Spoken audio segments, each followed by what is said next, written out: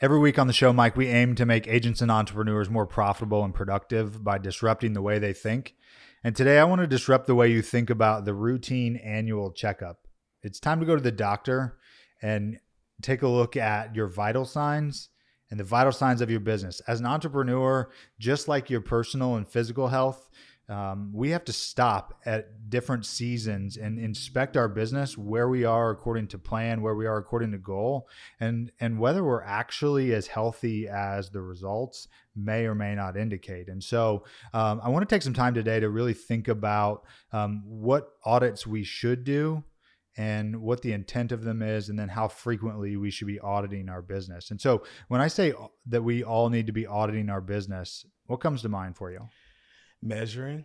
You just want to measure. You want to understand your numbers, the vital signs, the vital statistics to your business, so that you can make decisions in order to better those. So when I hear audit, that's what I hear. Yeah. So if I'm going to continue with this analogy of going to your physician in order to make kind of a parallel around auditing your business or having a routine checkup of your business, one of the things that I heard you say is that you'd want to inspect the numbers. And so I'm going to call those like the vital signs of your business. Similarly, if you were going to the physician, you're going to have your blood pressure checked. Yeah. You're going to have, your lipid panels, a number of different numbers-based results and labs done. And so doing that with your business is going to be mission critical as well. So some of the numbers that you're going to want to pay attention to then, of course, would be your revenue number. Yep. And it's important that it's revenue and that you distinguish your revenue from your cost of sale and from your profit. Okay. Because especially in our business of real estate, there's a lot of people that get really hung up on their total revenue, or what we call gross commission income. Right. And that's the most frequently heard number in our industry, is how much someone brought in. Right. But what people fail to calculate Right. or disclose is what their cost of goods sold was, and then what their total net profit was. Right. It's easy to make a lot of money if you're spending a lot of money. It's the net. That's right. That's right. But that's not nearly as sexy. And therefore, everyone talks about their gross commission income, especially in real estate. And so inspecting the numbers from a vital signs perspective, as it pertains to the monetary portion of your business, would be revenue, expenses, of course, and then profit. A couple of the vital signs that I like on the real estate side of things that I always want to have transparency to are the amount of appointments that we set and conducted, the amount of new contracts that we signed, the amount of pendings, and then the amount of listings. And the listings for us is because that's our inventory, right? And so we try to keep things simple from a vital sign standpoint, in which we want to measure our appointments, our listings, and our new contracts. And so and the reason why that's important to me is because it tells us the future, right, of the short term or intermediate term future viability of the business and the revenue, and how much business-based decision making we can make as it pertains to expenses. Absolutely. And the more you're on top of those numbers, the more you can then invest additional resources into those lead generating endeavors, I guess. So we have the data that you're inspecting. So those vital signs of your business, whatever those are for your particular industry as a business owner, you need to have the information about auditing the data. I think, Mike, the next thing that we need to be auditing, or as part of the checkup process, are the people. Yeah. And sometimes the people can be yourself. It was just a couple of weeks ago, we talked about being your best self.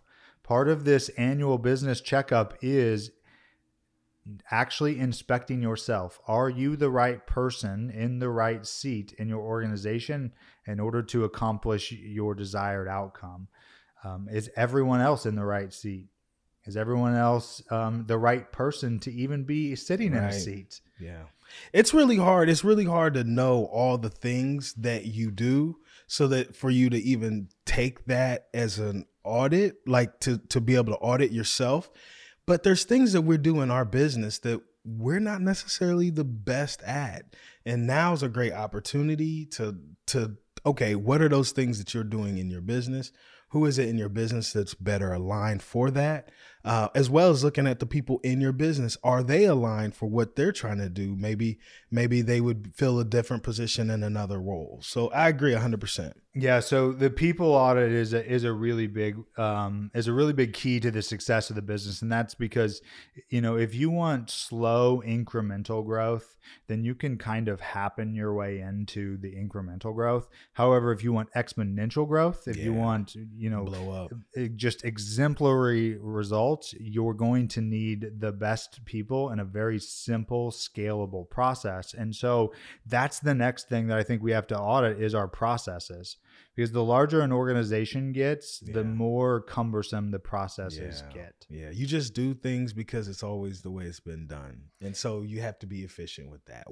Trim the fat? What is driving your business? So this is the thing that I struggle with, I think, the most. And one of the things that we'll talk about more in depth on another episode, I think as a founder or as an entrepreneur, someone who sees a need in a marketplace, as a visionary entrepreneur, that you really want to go out and fix that need in the marketplace by starting a business. What you always see are problems to fix. The challenge with that becomes that you build overwhelmingly cumbersome processes to try to fix problems or seize opportunities. And so how do you think we could audit our processes in order to make them more efficient, more scalable, and more simple? Well, the one thing that I'm a salesperson. All right. Yeah. So I want to clarify. I want all you guys to know I'm not the guy that is just auditing stuff. So this is a challenge for me, and this is something that I'm growing in. Spreadsheets for me, like keeping that, we talked about earlier, I keep a task list, and just by being organized, I can then,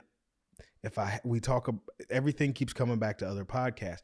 When you're disturbed about something, you can then sit in that disturbance and you can tackle it. That's going to happen in your business when it comes to people, audit people. If people aren't hitting your numbers, it's just a matter of being organized and then being able to say, okay, I don't like doing this. So because I don't like doing this, I can then delegate that out. Yeah, and sometimes not liking to do something may mean that you either don't like doing hard things or it's not what your strength is, right? And so you have to be really honest and transparent with yourself that says, do I not like to do this because it's hard and I don't want to do it? Like lead generation is what comes to mind first in our business.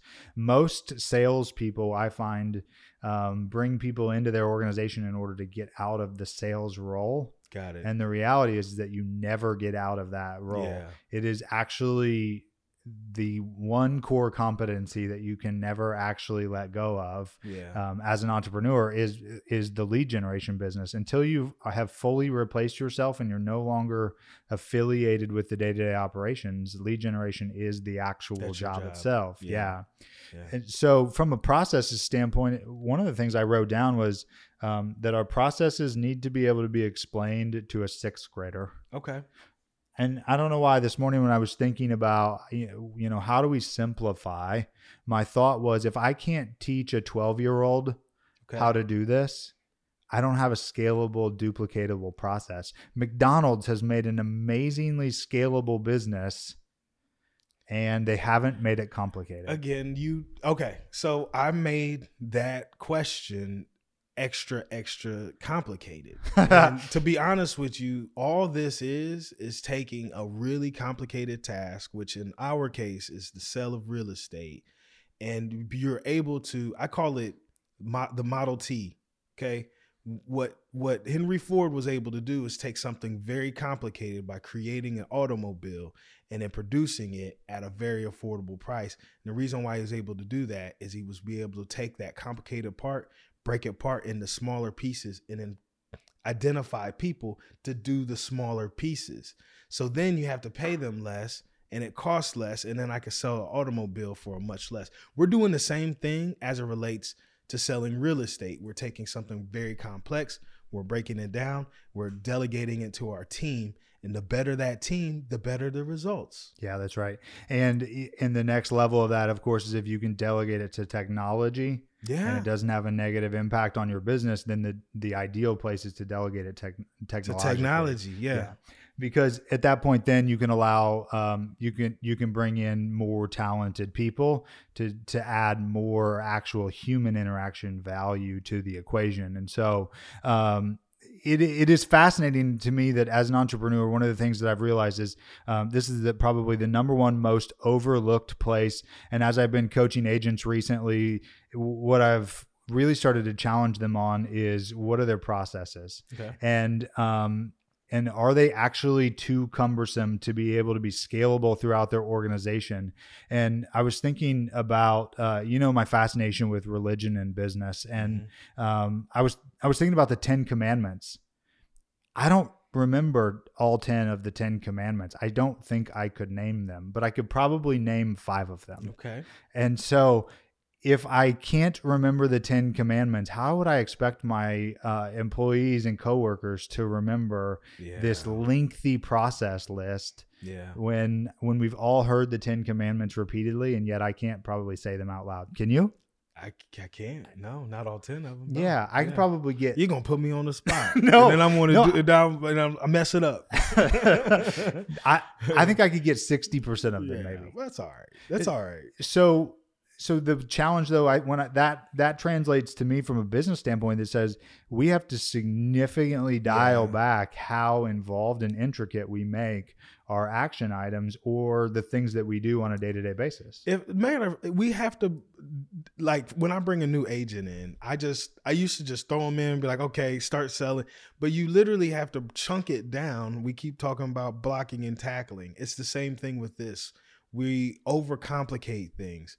Just how I'm able to keep audits is every night while I'm watching cable news, I sit there, I have my laptop, and I take about 5 or 10 minutes and I enter in my numbers. Now, if you look at my spreadsheet, it looks crazy. Like, oh my gosh, how'd you come up with that? But I've been doing it for years.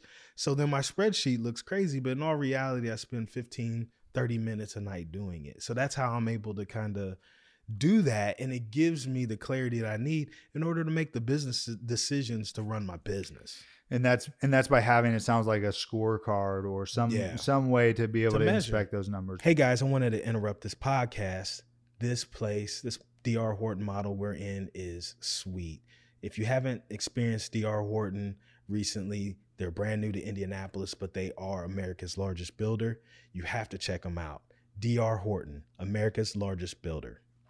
Right. And then when I think about auditing, one of the things that I've had to audit in my business is meetings. Yeah. And meetings are like the unnecessary yet wildly vital component of running a business, because many meetings are unnecessary and yet some of them are incredibly vital. And so it is challenging to be able to differentiate between what meetings add value and disperse clarity and communication throughout the organization, and what meetings are a waste of time and should be a memo. And so one of the things that should be a key component in every organization is meetings. And by meetings, I mean structured communication. Yes. And structured delivery of the vision. And then we should be auditing our meetings to see if we're actually executing them effectively and frequently enough. I used to work for a guy, and we'd have meetings, and oh my gosh, it was all meetinged out. So I try to be super mindful of my everybody's time. So you have to be punctual. You have to limit it to a certain time frame so that everybody have consistency. You need to be clear on your agenda, and you have to just make sure that you're doing it. By doing this every time, you're ensuring that you have the same results, because it's something that is happening over and over again. Yeah, I don't know why meetings, especially in our industry of real estate, are ignored or oftentimes are not given a lot of the attention and the credit that is deserved of them. What I heard you say is that meetings need to be on the same day, at the same time, at the same place with the same time frame. Yeah. And they need to start at the same time. They need to end at the same time, and they need to have a clear agenda in advance. Yep, that's what they need. Why do we? We often don't do again, we either don't do it or we make it more complicated than that. Yeah, and if you keep it simple like that, you'll get proven results over and over again. You can then measure, okay, the way I look at meetings is I look at like, okay, if right now I'm moving my arm, my brain is telling my arm to, the meeting is that message sending. So if I'm not facilitating meetings and I'm not being efficient in that, then my arms are going to be doing all kinds of crazy stuff. You see what I'm saying? So it's really important to have those sales meetings and just let everybody know this is all habit, and then they know what to expect. People feel comfortable when they do the same thing over and over again. And when things are running over, people feel disrespected and all that good stuff. Well, that actually leads me to the last thing that I think we need to audit is the vision of the company. And the vision of the company can be one of the challenges, I think, as an entrepreneur, because we see opportunity everywhere. Yeah. And then the limiting factor is people and time. And so when we audit our vision, I think we need to be auditing whether we are crystal clear on what it is personally, and then whether everyone else in the organization is crystal clear on what the collective vision of the company is. And then how frequently are we distributing that vision? You know, Jack Welch, the famous GE CEO, said that you should be telling your vision every 30 seconds, and maybe that's not even enough. And that's because, unfortunately, that vision leaks, in that it's not often remembered because it's not often clear, concise, and repeated over and over and over and over. And I'm guilty of this myself. Yeah, I am too. And one of the reasons I think is because as an entrepreneur, part of the challenge for me is remembering what is our singular vision, right? As a leader, we have to refocus our people on the direction that we're going and focus their energy on going that visionary direction on a day after day basis, because there are so many available opportunities and distractions in business today that the challenge is that as a leader, if we don't refocus everyone on the vision on a daily and weekly basis, things get scattered and chaotic, like we've talked about. Yeah, your people end up being distracted doing other things, and you're not lining them up. This is the one thing that's really kind of transformed my business is I started writing stuff down a lot. And so as I write stuff down, I noticed that as I would go through the day and I would look and I would see the stuff that I wrote down was done. Right? Yeah. So then if this is the same thing with vision, if I am casting that vision to my crew, then you'll start noticing they will pick that stuff up and they'll start walking towards that. So this magical thing happens when you start being clear on where you're trying to go. You start actually walking towards that. Yeah, absolutely. And so as we kind of wrap things up, I mean, that's fascinating, because to me, I don't know why in business we make things more complicated. I think it truly is because there are so many avenues that we could go. However, we would never set out on a journey for vacation. And then you just go over here. Right. Now I'm in North Carolina. That's what because the thing is, once you see we're all entrepreneurs here. Yeah. Once you're an entrepreneur, you understand it's just a widget. That's the thing that's interchangeably. I know what everybody else is doing. So then you want to just I want to go do that. I want to go do that. So if you can stay focused on that audit, on what it is that you're trying to do so that you make it to Disneyland. That's where you're trying to go. Yeah, because everything is a problem that you want to fix when you're an entrepreneur thinker, and when you're someone who sees a vision of how something could be revised, improved, or monetized. You want to go do that, and that's the problem. So that's why having a clear vision and reiterating the vision to the people in the organization is paramount towards having a sustainable and scalable organization. So when we think about auditing, obviously we're now basically the first week or first month, I guess, portion now of quarter 4. And And so I want to be thinking about how frequently do we need to be auditing our business, you think? I think you should do it at least by every quarter. Yeah. Like, because this is the thing. There are like, it is the limitation is people and resources. So all that you have to do is think, okay, how can I frame the models or the systems in order to kind of get that? So I'm always writing these things down. So then once a quarter or once a month, I look through there and maybe there's an opportunity there that it wasn't there when I first thought, but now I have more capacity or the resources, or I've made a relationship with someone that would be a perfect match. Absolutely. So you said once a quarter, and I think that's fantastic. You could do this a couple of different ways. You could have quarterly goals, yearly objectives, and a 5-year or 3-year or 10-year plan, whatever that longer term overarching objective is for that vision. And then, you've got your yearly goal and your 90-day action plan to do that. So that leaves you at auditing realistically about every 90 days. And the auditing occurs when you go back and you review, okay, we set these milestones for 90 days from now. Did we accomplish them? Yeah. And then what do we need to do more of, do less of, and do away with?